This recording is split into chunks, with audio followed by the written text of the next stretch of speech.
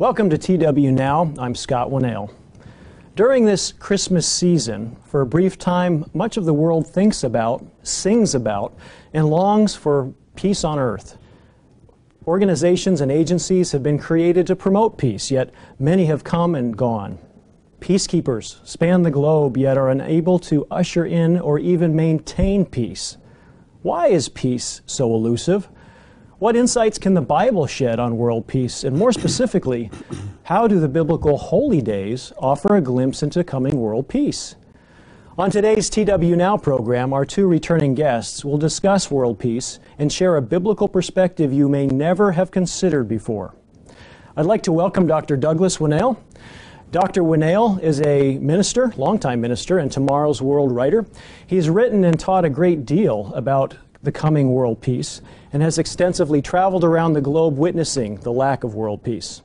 Mr. Stephen Elliott, we're glad to have you back with us again. Mr. Elliott is a former university faculty member, a longtime minister, and a former member of the law enforcement community charged with maintaining peace. He's joining us by Skype from Phoenix, Arizona. Again, gentlemen, welcome. It's good to have you back on the program with us today. Let's jump into this topic today, and let me start by asking the question, what types of efforts has the world put forth in their search for peace? In other words, how has the world sought for peace? And Dr. Winnail, let's go ahead and start with you. You know, when you look at history, you got the Pax Romana, the peace of Rome. They enforced peace with the Roman legions.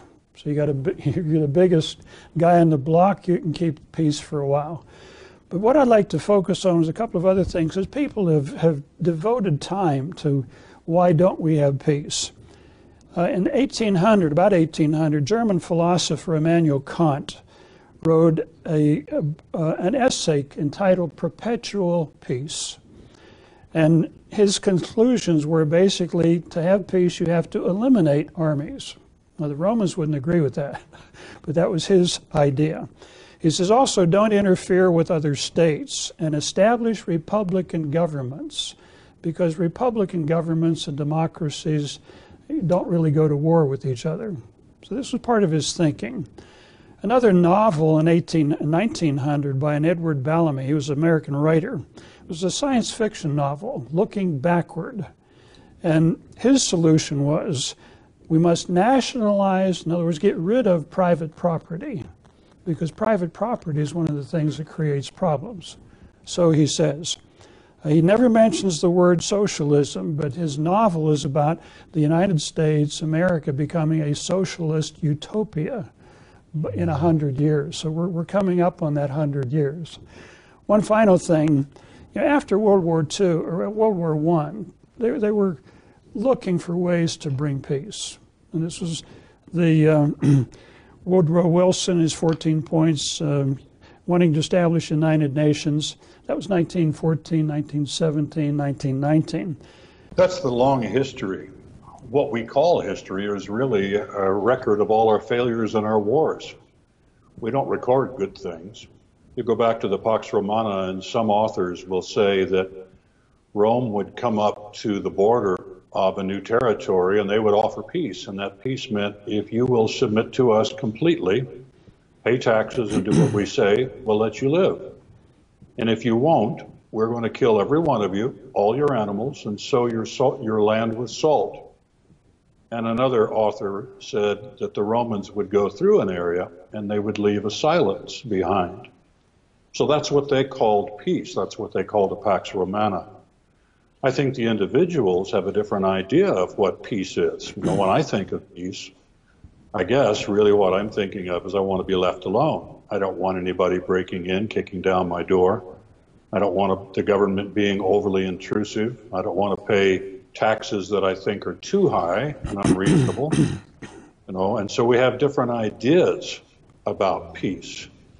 And they come down to us through what we call history, and they haven't produced anything. You know, about 1920, the League of Nations was formed, and it survived for 26 years. It was very ineffectual. It was officially abolished after the Second World War, but it was supposed to produce peace. The United States never officially joined, but were party to it. And then we've seen many other events, as Dr. Winnail said. I wanted to follow up on something Mr. Elliott mentioned, is that most people want peace. I was listening to a lecture recently where the lecturer made the comment, leaders want power. Leaders want power. They don't really want peace, or unless they get peace on their terms. You know, when the Muslims stormed out of the Middle East in the 600s, they conquered everything in their way. And they used basically the Roman approach, that you either submit and convert, or we cut your head off, or we put you in slavery. So they were after peace on their terms. The Nazis in World War II conquered, exterminated. As long as people went along with them, there would be peace under the Nazis. So everybody has their own definition, as Mr. Elliott said, of peace. Most people just want to be left alone. I remember the summer we were over in Jordan. It was right after the invasion of Kuwait. And we were walking around this little Arab village, and 5 o'clock in the afternoon, when people come in from work, all they wanted to do was sit down, have a cup of tea, and talk with their families. They were pleasant to us. They weren't real happy about what the Americans had done, but they were human beings, and they wanted peace. But the leaders have different ideas. Well, that sort of takes us to the next question. Why have mankind's attempts at peace not been successful for more than a short period of time? And actually, while you're thinking of that, and before you answer, let me just welcome those who are joining us on TW Now. It's good to have you here with us, or have you back here with us. I just want to invite you to please, if you're interested, if you've got questions, please pass them our way. Message us, and we will do our best to include them in the program today. We're talking about, or trying to answer the question today, is world peace possible? Okay, gentlemen, back to our question. Why haven't mankind's attempts at peace worked, or worked for very long? Well, let me underscore that with a comment that leads Elliott. back to the previous subject. There's a website called the Polynational War Memorial website. It's war-memorial.net. And it says since 1900, we've had 267 wars. And it lists the countries that have been at war the most. China was first with 34. The UK, England and the UK with 30 come in second. France was third with 27. The United States with 24. The old USSR was 20, and Russia is 14. So while we've all said and we've all participated in peace agreements, again, these are just examples that we can't. And I think part of the reason of why is because, as Dr. Winnail said, the leaders really don't want to. They have other ideas, and so they're going to pursue those ideas. You know, what I'd like to do is refer to a radio address of General Douglas MacArthur that he gave at the surrender of Japan. And I would encourage anybody to go online and look up this address that he gave, because it's really quite profound, because he was touching on something that we're going to be talking about here. He mentions men since the beginning of time have sought peace. Various methods have been tried that we've been talking about here, the Peace of Rome, treaties, big armies. He said, everything we've tried has failed. We have had our last chance. Now here's a general talking, not a minister. He said, we've had our last chance. He said, if we do not devise some greater and more equitable system, Armageddon will be at our door. In other words, we're going to destroy ourselves. He said, the problem, here's a general talking, the problem is theological and involves what he says a spiritual recrudescence. This is a renewal or a start in a different direction. The problem is theological and involves a spiritual recrudescence and an improvement of human character that will synchronize with our almost matchless advances in science, art, literature, and so on. He said it must be of the Spirit if we're to save the flesh.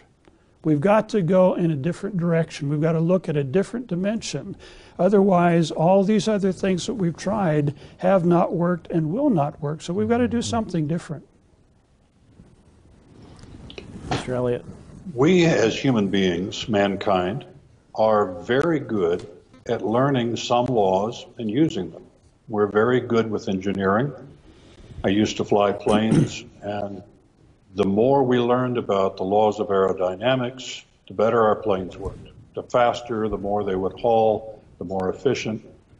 We're using cell phones today and computers that I only dreamed of as a child. The Dick Tracy wrist radio that I read about in the comic books when I was a child. And we're there with so many things. We are really good at those physical laws, but we miss the point that the laws that govern relationships are not physical. They're mentioned in the Bible. They're really spiritual. We really need help with those. So after all of our recorded history, we're lousy at getting along with each other. We have more divorces. We have more wars. We're fighting on the streets now. Those are spiritual laws, and the only place we're going to learn about them is in the Bible. For instance, Jeremiah 10:23 said it's not within a man to direct his own steps. Certain of those things we don't understand inherently, and we have to listen to another source. That source, for us being ministers, is the Bible, the Word of God. You know, when we look into the Bible, we find some very interesting and important keys to the way to peace. Isaiah wrote, and he's writing about 700 BC.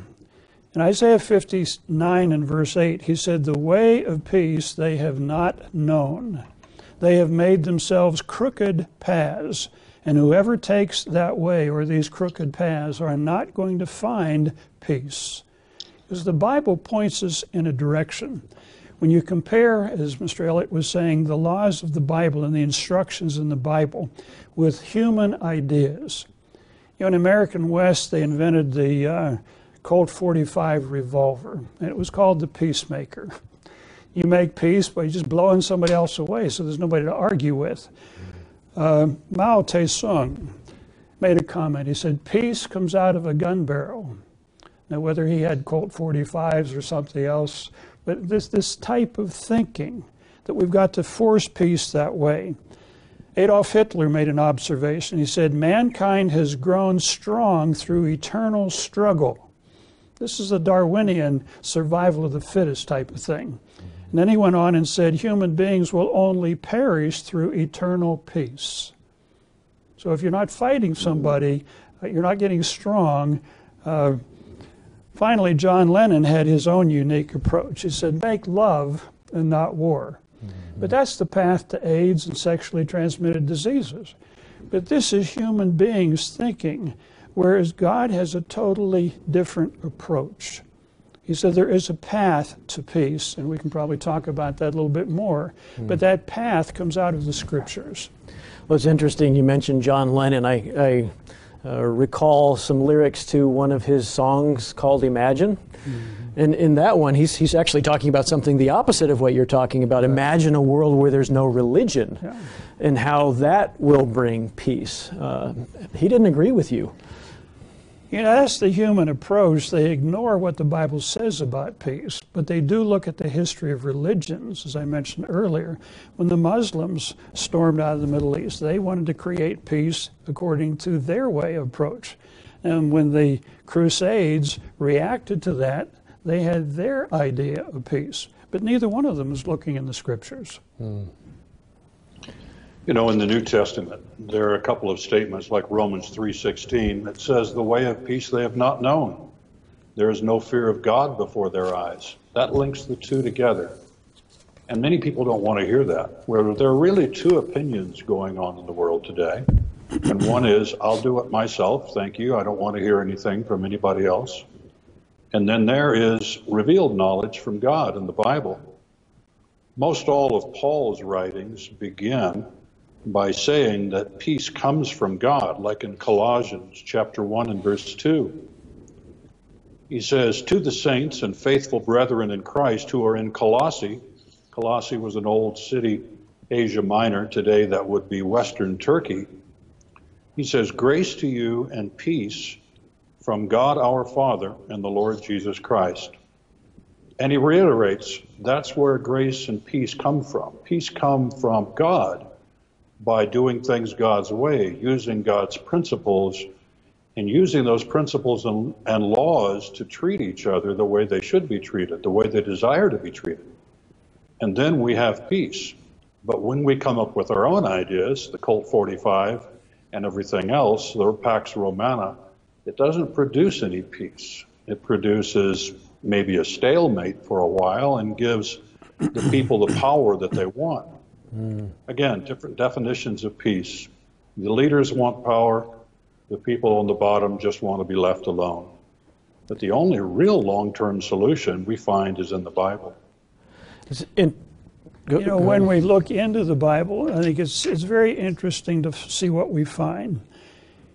In Psalm 119, verse 165, it says, great peace have those who love thy law. In other words, if you love the law of God, it's like Mr. Elliott was saying, if you live by the law of God, you don't lie, you don't cheat, you don't steal, you don't kill, this is part of the path to peace.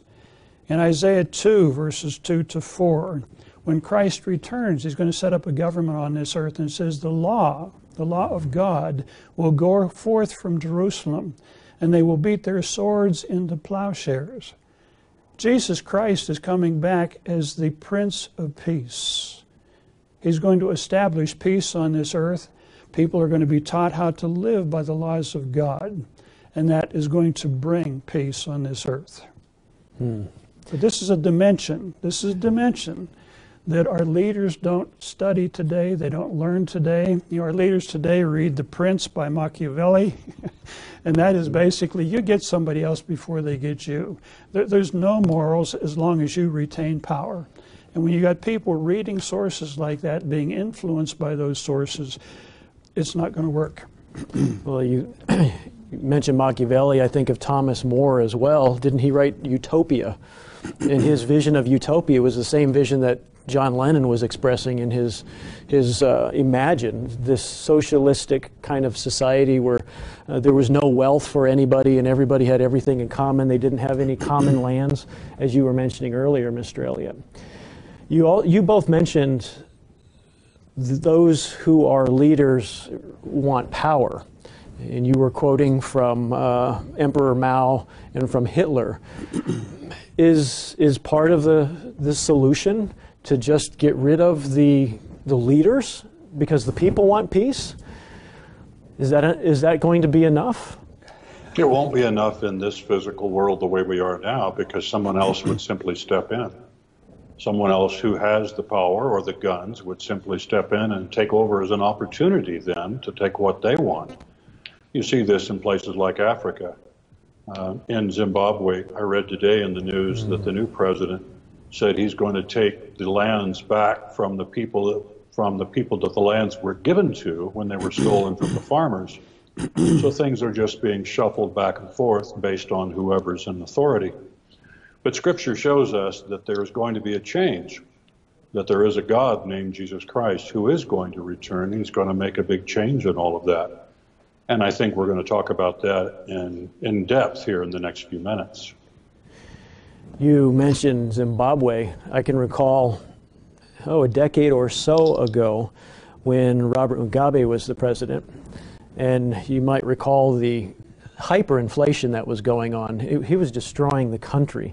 And he was asked to step down. And I remember an interview with him where the reporters asked him if he would step down, and he got up very arrogantly and said, "This is my Zimbabwe."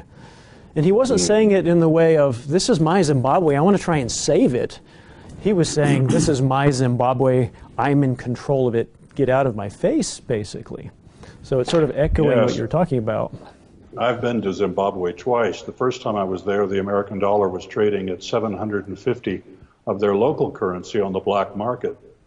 And the last time, they had gone so high into hyperinflation that $1 million notes were literally blowing around the street. I collected about 3 or 4 of them, and I am a billionaire in their old currency, but it was worthless, so it was flying around the streets in the wind. You know, we were talking about how if people, the leaders want power. If we just get rid of the leaders, then we'll have peace. You know, Plato was writing about 400 BC, and he said he noticed a sequence of governments. You have monarchies, and then they go to oligarchies, where you have a rule of a few, and then you go to democracies, and we think today, if everybody could just become a democracy, we'd have peace. But he said the next phase was democracies become ungovernable, and you get a dictator that comes.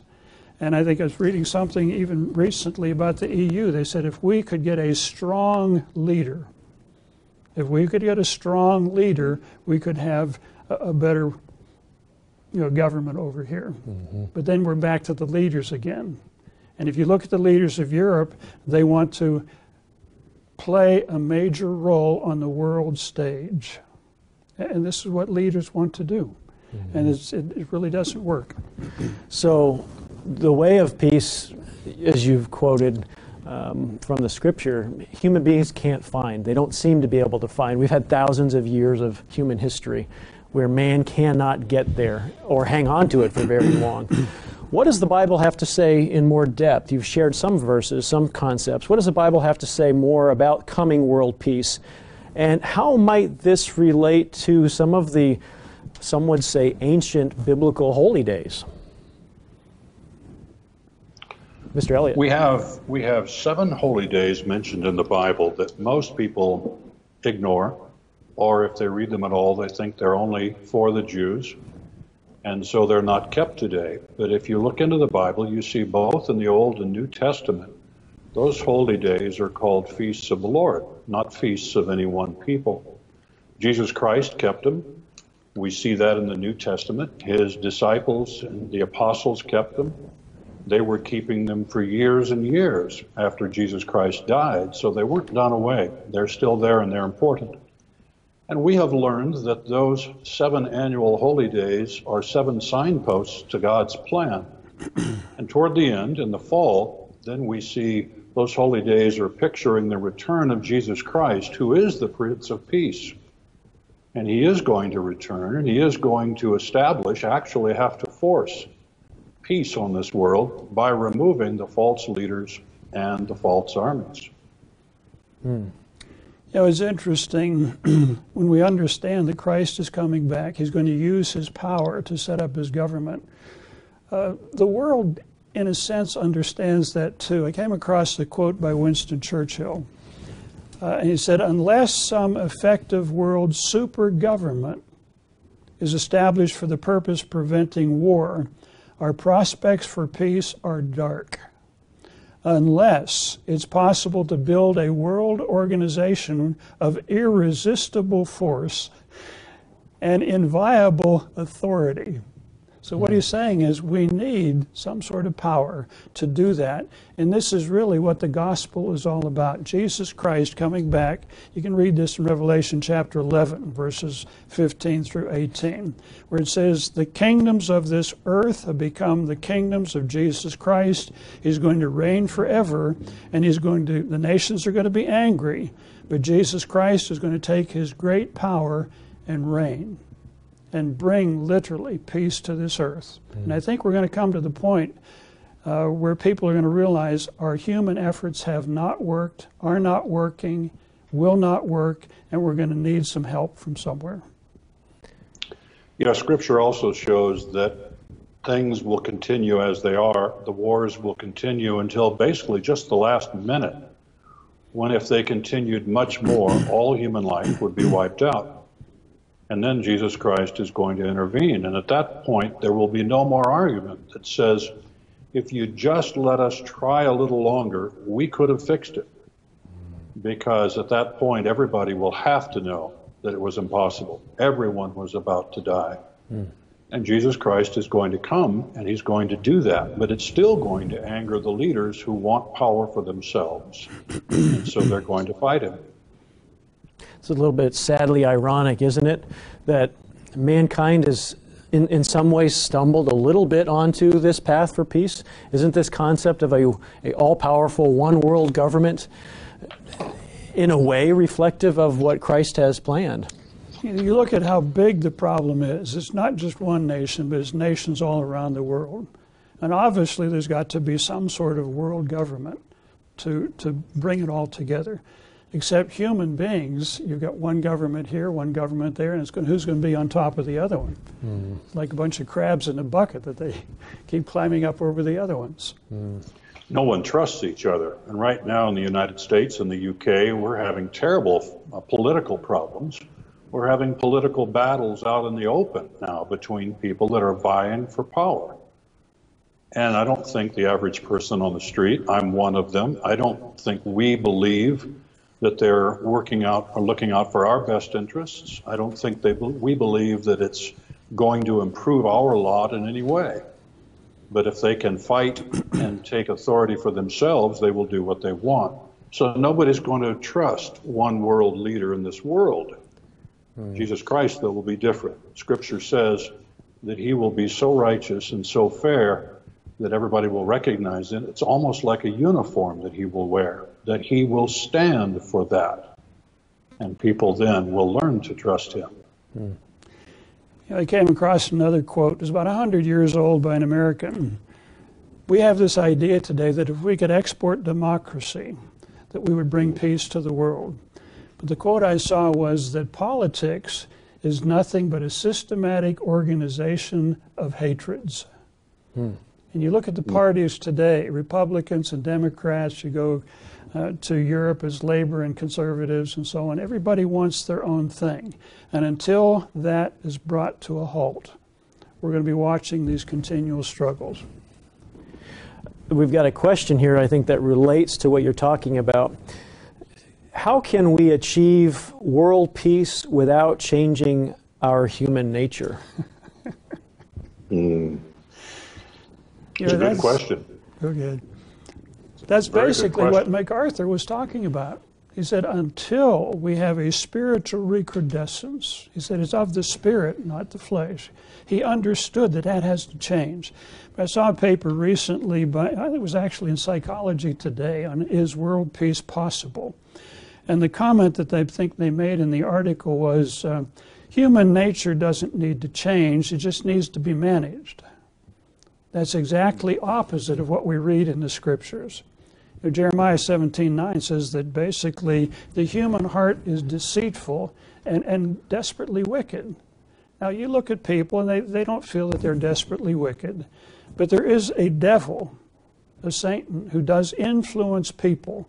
And this is where these ideas come from, that I want to be better than you, or I'm going to get around behind your back, until he has put out a commission, and this is also pictured in the biblical holy days. Christ is coming back, Satan's going to be bound. His influence is no longer going to be there. And then the influence is going to come through Jesus Christ and his teachers. Human nature needs to be managed. Makes me wonder, and you could respond to this, who's going to manage human nature? And according to what standard is human nature managed? This is where we get back. Go ahead.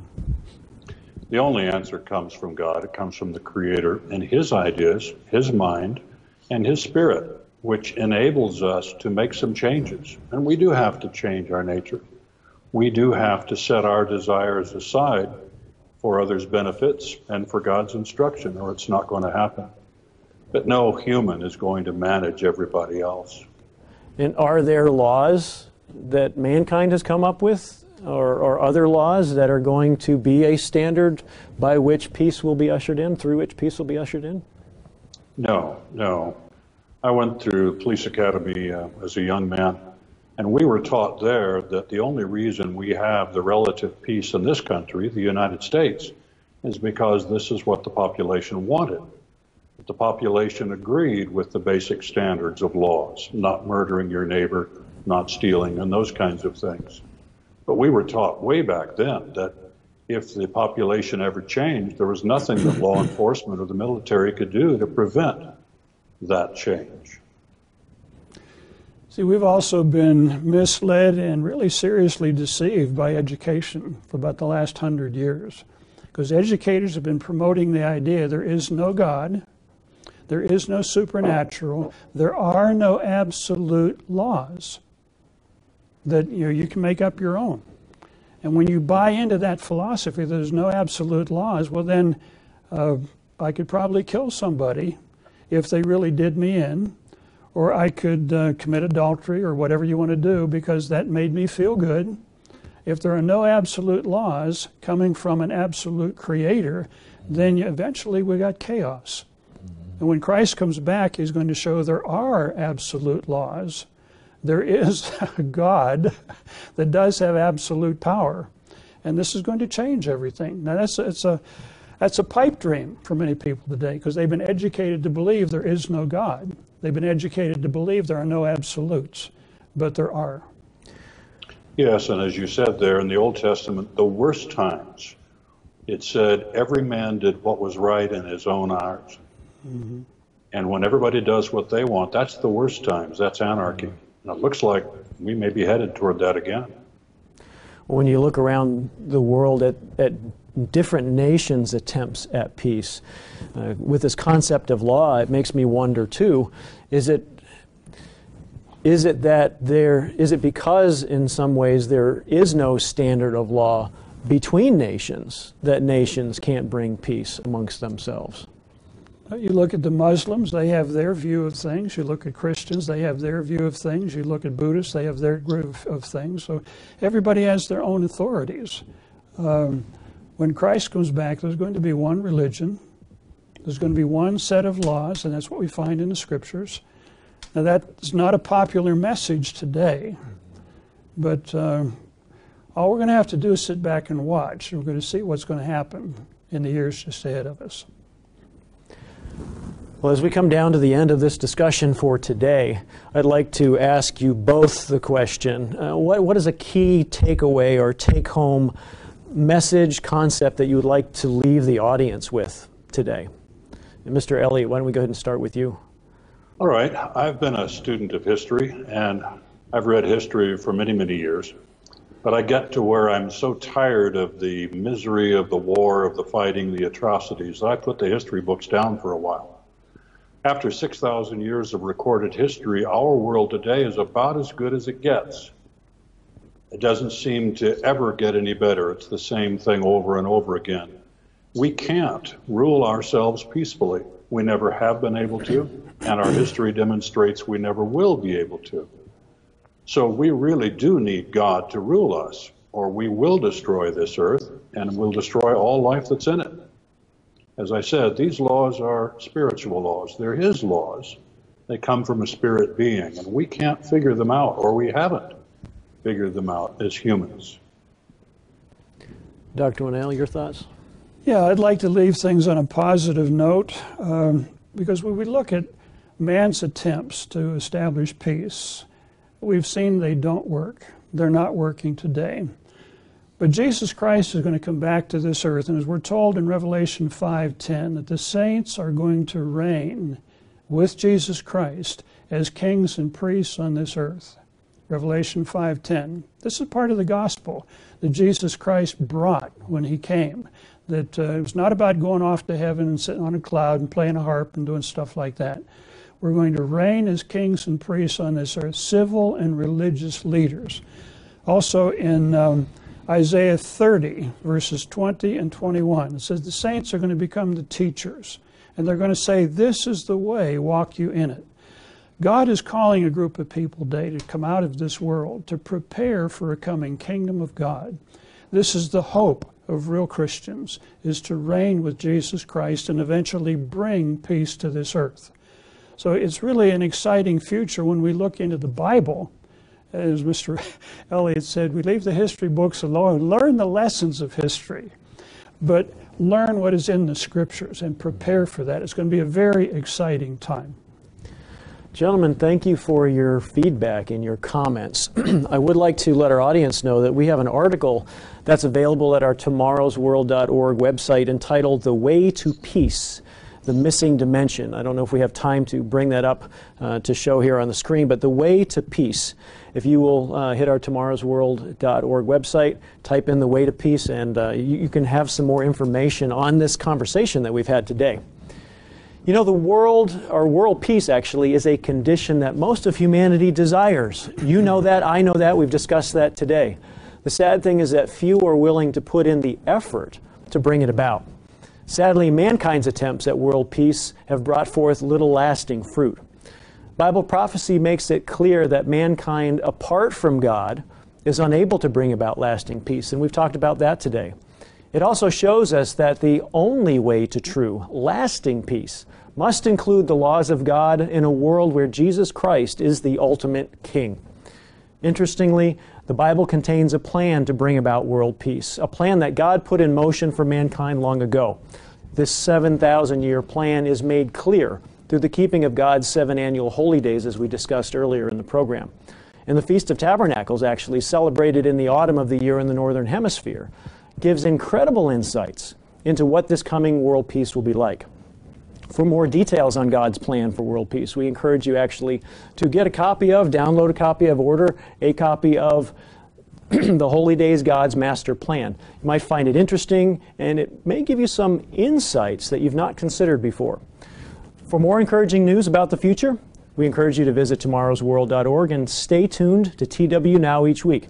Next week, we plan to discuss the topic of protecting children from the course of this world. Parents, grandparents, and future parents, you won't want to miss next week's program.